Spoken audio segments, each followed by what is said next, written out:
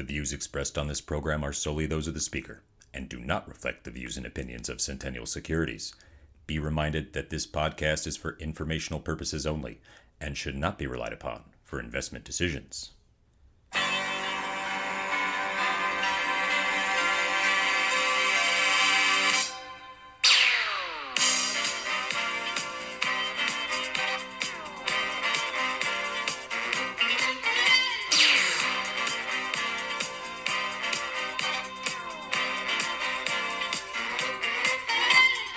Happy Friday! Welcome to the Weekly Investment Podcast, where we discuss the week's must-know investment news and how it affects your money. I am your host, Walter. This week we discuss stalled EVs, Apple's mojo, and bank earnings. It's been another exciting week in the investment world, so let's crack right into the news.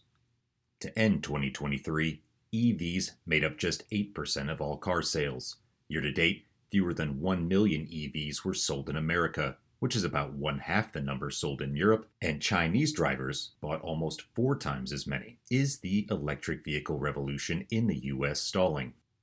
The data suggests that it is. Between July and September last year, 20,000 EVs made by GM were sold in the U.S., compared with more than 600,000 gas-powered GM vehicles. Dealerships report that EVs sit on their lots for an average of 92 days, compared with just 54 days of their combustion inventory. California, Florida, and Texas together account for over half of American electric vehicle registration, which doesn't say much for demand in the other 47 states. Disappointing demand is forcing car makers to reassess some of their electrification plans. In October, Ford said it would delay $12 billion of electric vehicle investments, and GM pushed back a $4 billion project to transition an existing factory into one for e-pickups. The biggest brake on EV enthusiasm is price. According to Cox Automotive, a consultancy firm, the average EV sells for about $52,000, which is not a huge difference from the $48,000 for a gas vehicle. But when the total costs of ownership are considered, which combine the sales price and running costs for 5 years, that pushes an EV's price tag to $65,000, or about $9,000 more due to factors like home chargers, dealer insurance, and relatively inexpensive gas. A new tax credit of up to $7,500 for EV purchases offsets some of this cost disadvantage, but it applies to only certain cars, and buyers must file a form with their federal income tax return to get the rebate. Eventually, EV tax credits will change to be made available at the point of sale, making it easier for buyers to take advantage, which could help jumpstart a stalling industry. After a string of downgrades from Wall Street analysts, Apple stock received a much-needed vote of confidence on Thursday. Why is Apple finding its mojo again? Analysts at Bank of America upgraded the bank's position on Apple and raised its price target for the company, sending Apple shares up nearly 5% since the announcement. Bank of America said Apple stands to benefit from a number of industry trends, as well as identifying that many users who are using older iPhones will need to upgrade to newer models in the coming years.